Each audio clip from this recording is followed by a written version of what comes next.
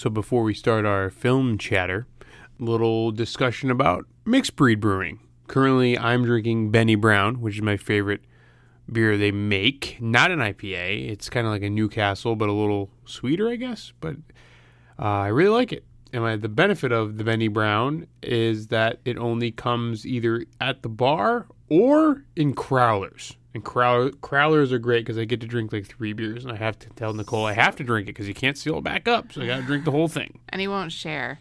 No. I'm drinking Boomski, which has my favorite label of like any beer ever. It's basically a play on Dookie, and it's amazing. Green Day Dookie. If you don't know that, then stop listening to our pod. Don't do that. Don't stop listening to the pod. But it's good. It's a double IPA. It's delicious. We love it there. They're being mixed breed. If you mention our pod, you get 5% off your tab. So if you live in the 518, drop by. Well, if you're ever visiting Albany, New York, because it's a hot destination. I mean, I came here once and I loved it so much I moved here. No, you loved me so much you moved here. Oh, is that what it is? Yeah. Mixed breed brewing for the win. Hey everybody, this is Matt. And Nicole. On this episode of After the Kids Go Down, we're going to watch The Nice Guys. That's not our name.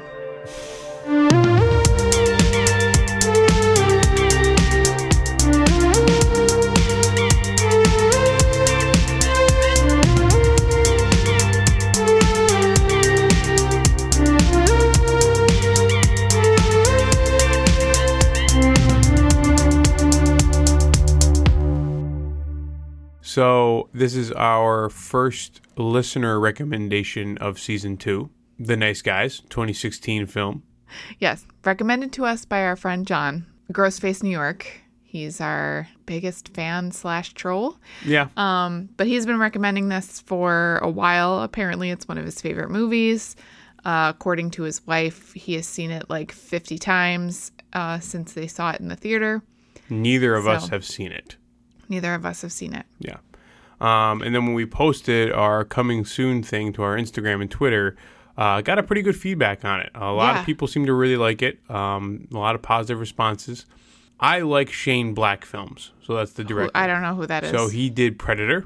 Okay, I like Predator. He's in Predator, and he directed it, and he wrote it. He didn't direct it.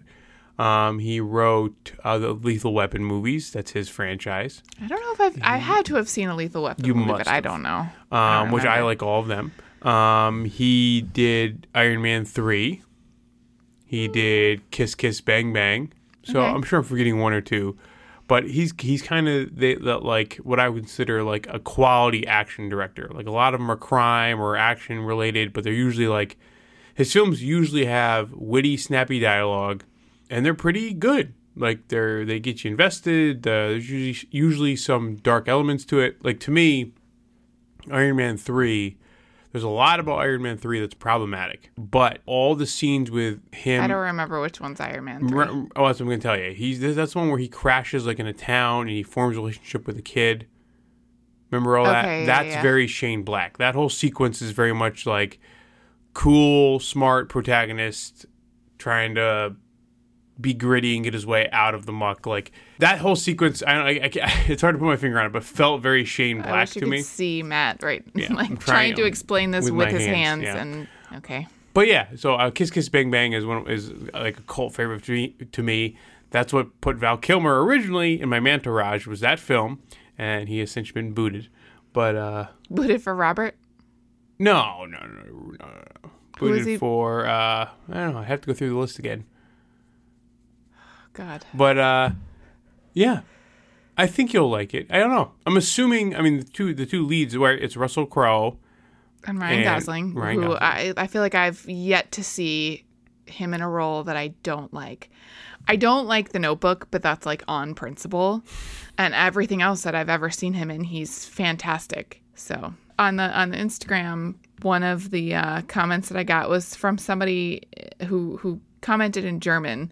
In German? In German. We have a German listener? I guess. Sweet. But so then I typed it into the Googles to translate it, and the translation was, "They're both good to look at." And I was was like, all right. Okay. So I feel like I see a lot of memes from this movie online and stuff like that. I'm excited to watch it. I feel like, it's very rare that we watch a film that's like actually funny. Like we always watch such serious, long, heavy stuff. And so I'm really looking forward to this.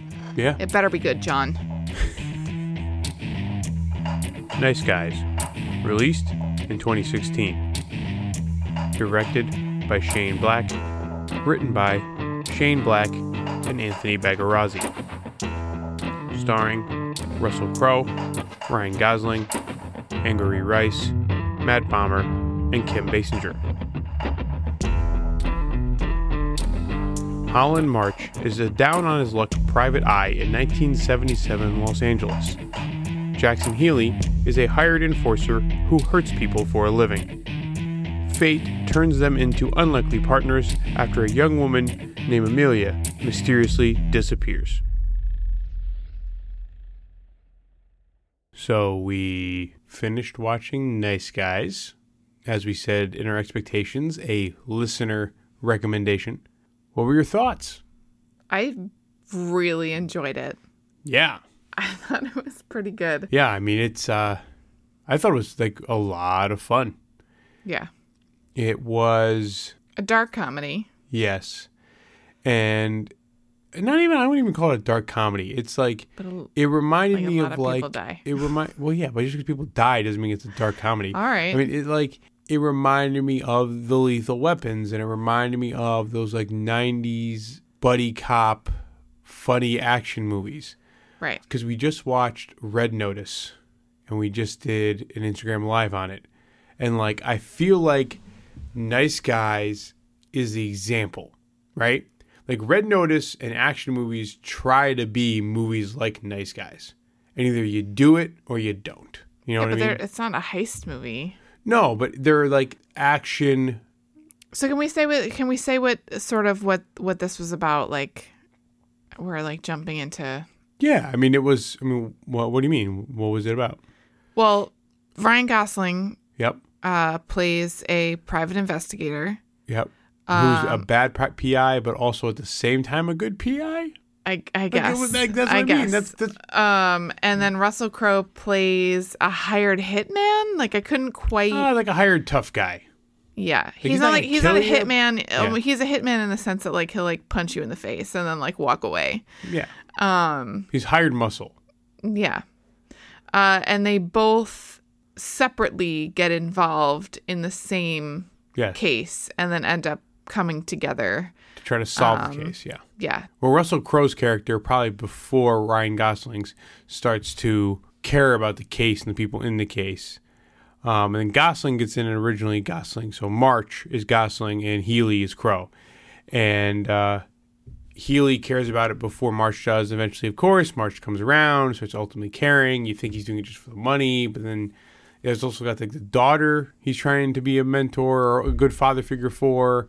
That's kind of cool. I think the writing was really good.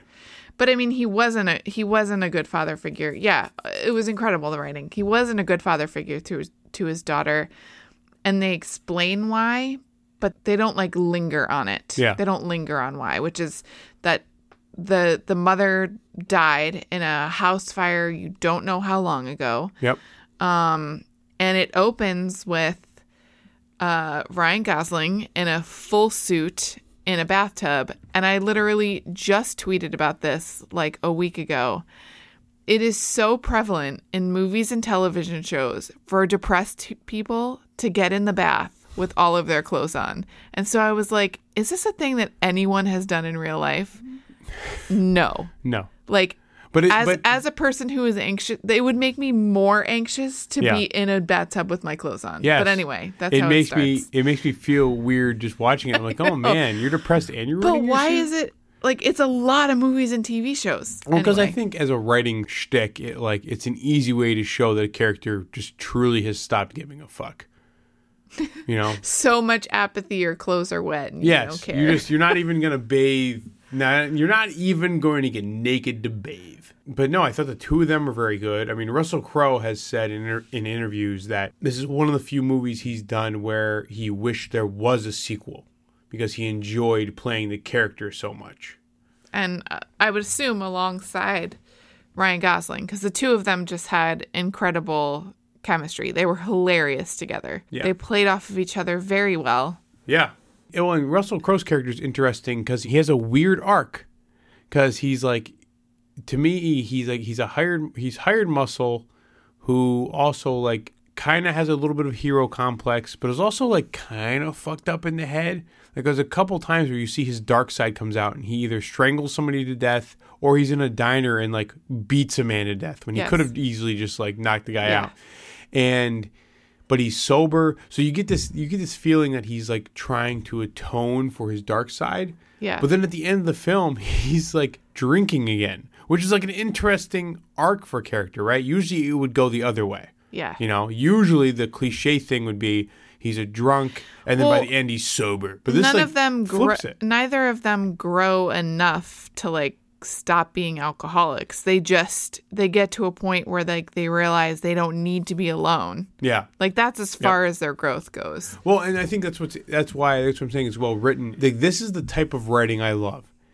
It's not a news story, but it's told in I don't want to say even a new way, but like it's the same story told with super interesting characters and enough tweaks to the same old story that it keeps it exciting. Yeah. And that sounds simple, but we don't see it very much in Hollywood. And when it's done well, it's impressive. You know, I know I'm a Nolan stan, but Christopher Nolan does that all the time. Spielberg. I love that you use the word "stan" like on the regular now. Yeah, because I know where it comes from.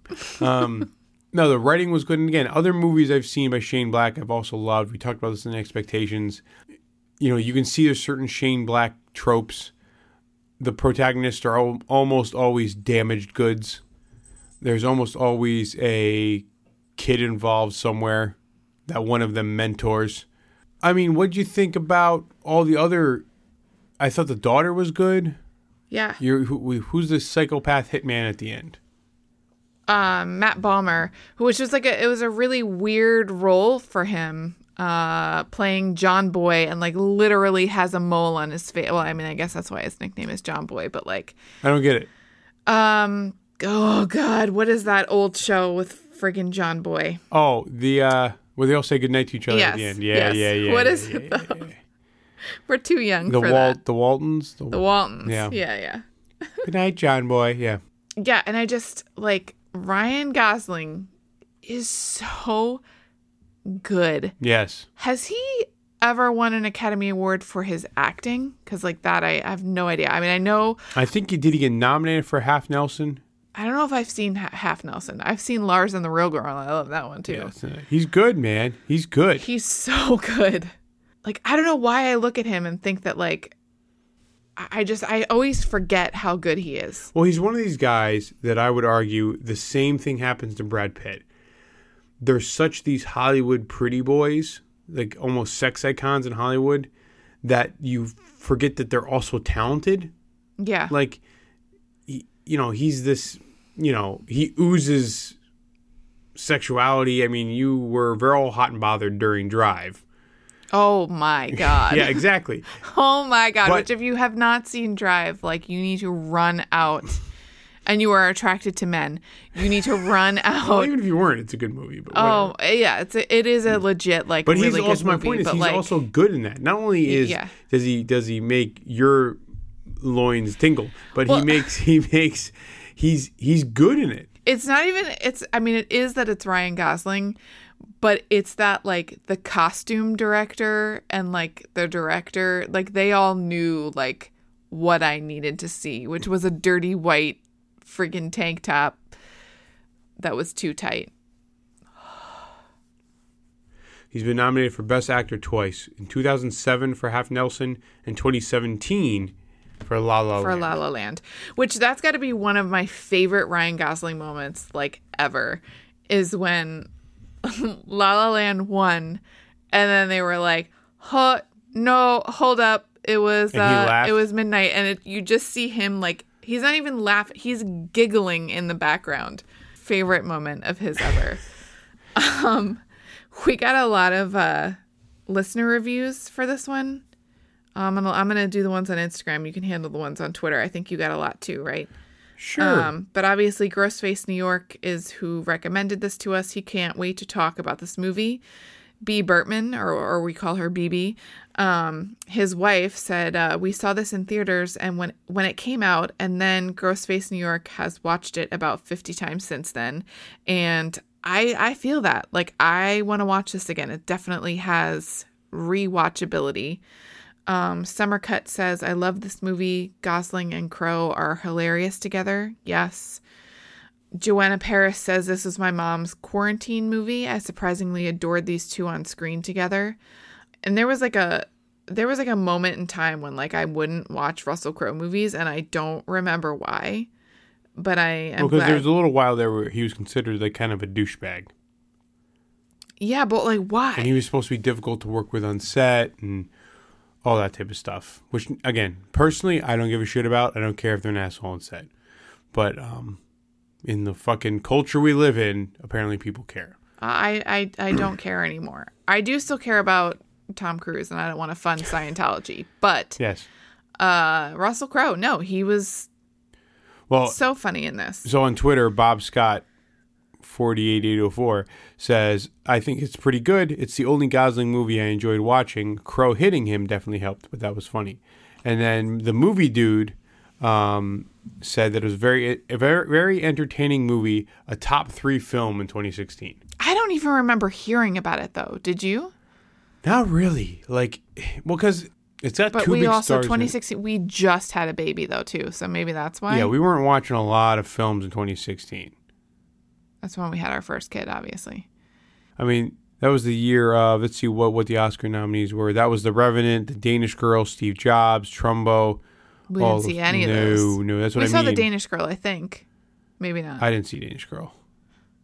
Best Picture was Spotlight, Bridge of Spies, Mad Max Fury Road, The Revenant, Martian, The Big Short, Room, Brooklyn. We just saw The Big Short like this year. Yeah. You know, Spotlight we saw 2 Yeah, but we saw later. that later. Yeah. I feel like the only movie on that list that we saw was Mad Max Fury Road. Yep. Never saw Bridge of Spies. I mean, I saw Bridge of Spies. Well, you did. Well, it was so good. Well, when you have a kid, like that first year is just like, you know, what you want to do for fun as an adult kind of goes out the window. Yeah. The thing is, I feel like I've seen a lot of clips from it. I've seen a lot of memes from it. Now that I've seen it, I recognize some scenes I've seen on the internets with Ryan Gosling. But I'm thinking 2016, I don't ever remember hearing about it. You know, I think that was also probably peak MCU at that point. So that was probably overtaking everything. Again, if you listen to all the films I just rattled, a lot of those films got a lot of press. So maybe it just happened to get overshadowed. I don't know. Maybe we were just out of it. But I'm glad we watched it. It was very entertaining. I would love to watch it again. Yeah. I think I was supposed to care more about the automotive industry aspect of it, and I just didn't. And especially like when this is spoilers, by the way, so if you haven't seen the movie, skip the next like minute. But when they shoot, what's her face, Maya, the girl, the daughter? Yeah, when the serial killer kills the daughter, like out of nowhere. It's like jarring. Amelia. I'm like, I can't remember this girl's name, but they say it every other second in the movie. When they shoot him, when he shoots Amelia, like pure coincidence. She happens to run up to his car, happens to be the hitman that's looking for her, and he shoots her in the fucking face. That was like an oh shit moment, but like I felt like I should have cared more. And her character was kind of portrayed as kind of crazy. And I think that was intentional, but that's what I mean. The whole, like, I don't really know what the plot was besides these two guys trying to solve the crime. You know what I mean? Yeah. Like, and I want to say that was on purpose because I think a lot of stuff was not really explained or explained hastily, where you were only supposed to know as a viewer, okay, they're going to this apartment to find out X. The details didn't really matter. You know what I mean? You know what it was like? It was like that brilliant episode of Buffy that like follows Xander and the dead zombies around, the dead zombie teenagers. Yes. And like the actual epic apocalypse is happening in the background, but you never actually find out about it. You're just following like this stupid storyline. Like, that's kind of what Buffy, it is. The classic Buffy stories happening in the background, and you're watching like a side character. Yeah, you're 100% right. It kind of felt like that. It felt like there was supposed to be this epic case of like taking down the auto industry by some powerful woman's daughter, and a struggle between this woman and her daughter, and that always played by Kim Basinger. And it felt like it was always in the background. Yeah, like it wasn't the focus. So I guess there was a part of me that was like, wasn't sure how to think about that. I'm like, is that bad writing? Is it intentional? I think the movie's supposed to be about them and not necessarily what they're solving. Yeah. Which again is kind of an interesting way to do it. I wish I cared a little bit more about what they were trying to solve though, because that would make everything I think heightened a little more. Like that last final sequence. I think I would have been on the edge of my seat more. Like I was nervous for them to get killed, but I was never like, oh man, I hope the film gets out. You know what I mean? Like, and the whole plot is but the film itself is absolutely ridiculous. It's a MacGuffin. They film this, and this is total spoilers, but they film this porno that has a greater message. And so when it first starts playing at like this auto show, which you don't get to see a lot of it, but it's like so stupid that like... Yeah. But I guess that's why I think I want to watch it again. I think I was watching it like a typical viewer who, when they finally get Amelia in his house and they sit her down, and they're like, what's going on? And she explains it. And I'm like, really? Mm-hmm. And now I'm thinking back on it. I'm like, I think they reacted the same way, didn't they? March and him were like, she's fucking crazy. Yeah. And then they second guess themselves, right? They're like, well, is she crazy or is the... Well, because when you boil her issue down, it's finally logical. It's logical, but ultimately her whole motivation is like, fuck the man, and the man happens to be my mom. And you're like, this fucking girl is crazy. Yeah. Or the man is really Detroit, just the entire city and feeling of Detroit. Yeah, but that's almost like collateral. Really, she's pissed at her mom, which is what Kim Basinger tells them, essentially, is like, my daughter's like crazy. So that's what I mean. It was hard to accept Kim Basinger as a real villain because I never disliked her in the movie. I never also made the connection, like how much she was involved with all the killing. Like they hint at like she's essentially telling these people to go hunt down her daughter and kill her, which I feel like should have been a bigger deal. Yeah. But it's like never really explained if that is her, if that's the auto industry doing it, and she's letting it happen. Well, it sounded like she knew it was going to happen, so she was trying to get her herself. But to potentially protect her. But are we overthinking it? Like that's my point. Is like, is all that supposed to not really matter? It might like not matter. As long as you get broad strokes, Shane Black's like, you're good. Yeah, it might not matter. It's also like a funny movie. Like I laughed out loud more at this movie than I do at some comedies. You like very rarely laugh out loud, and we both like busted out laughing a few times, and more than a few times in this. Yeah, like Ryan Gosling's character, every time he screams, cracks me up. Jesus, with that like high pitched Jesus. He has that, or he just screams sometimes. Or when they roll up to the big mansion and they find out that his daughter has stowed away in the car, in the trunk of the car, and he just shuts the trunk and tries to leave her in there. Russell Crowe's like, he can't just leave. The valet is like, I can't take that car with a girl in the trunk. Yeah. There's another like great scene that I don't know we want to tell you about, but do we want to spoil it? No, but like you chuckle out of movies. I don't know how often you really laugh out loud, like loudly, like to like where I feel like I need to pause the movie or you're gonna miss something. And there was a moment like that in there. I mean, it's just a movie that there's so many great funny moments. Like even early on when he punches through the door and like cuts his wrist open and like. Oh, yeah. It's such an epic failure that like you're just like he's like, oh my god, there's a lot of blood. Yeah. Like that's what I mean. Like there's so many moments where he's so incompetent and like a doofus. But even Russell Crowe at times like is kind of a dingleberry, and like it just I don't know, man. It was like there were so many funny parts mixed in with like dark parts. Like when I keep thinking, like, that's a hard thing to do, to have a movie where there's parts that are very grounded and funny because they're so ridiculous, but at the same time, Russell Crowe's character is strangling a man with his hand, and there's this really dark moment, and the daughter walks in on him, and there's this thing about, like, he doesn't want to let down his new friend's daughter. But then even how that character that he strangles gets killed is, like, kind of goofy. He's just, like, standing in the road, and, like, a random van comes by and hits him, and, like, stops, opens its door, and is like, oh, crap, and then, like, drives away. Like, there was so much. That's what I think made the movie fun. Yeah. There were a lot of, like, light moments mixed in with really what is kind moments. Of a dark idea. Yeah. I don't know. It was good. I would watch it again. If you're listening to this and you haven't watched it, I would recommend it. Yeah. I would recommend it over a bunch of those Oscar nominees I just read out loud. Yeah. So, Shane Black, nice job. What are you going to rate it? We're out of 5 stars. Right? Yeah. Okay. Yeah. I might go 4.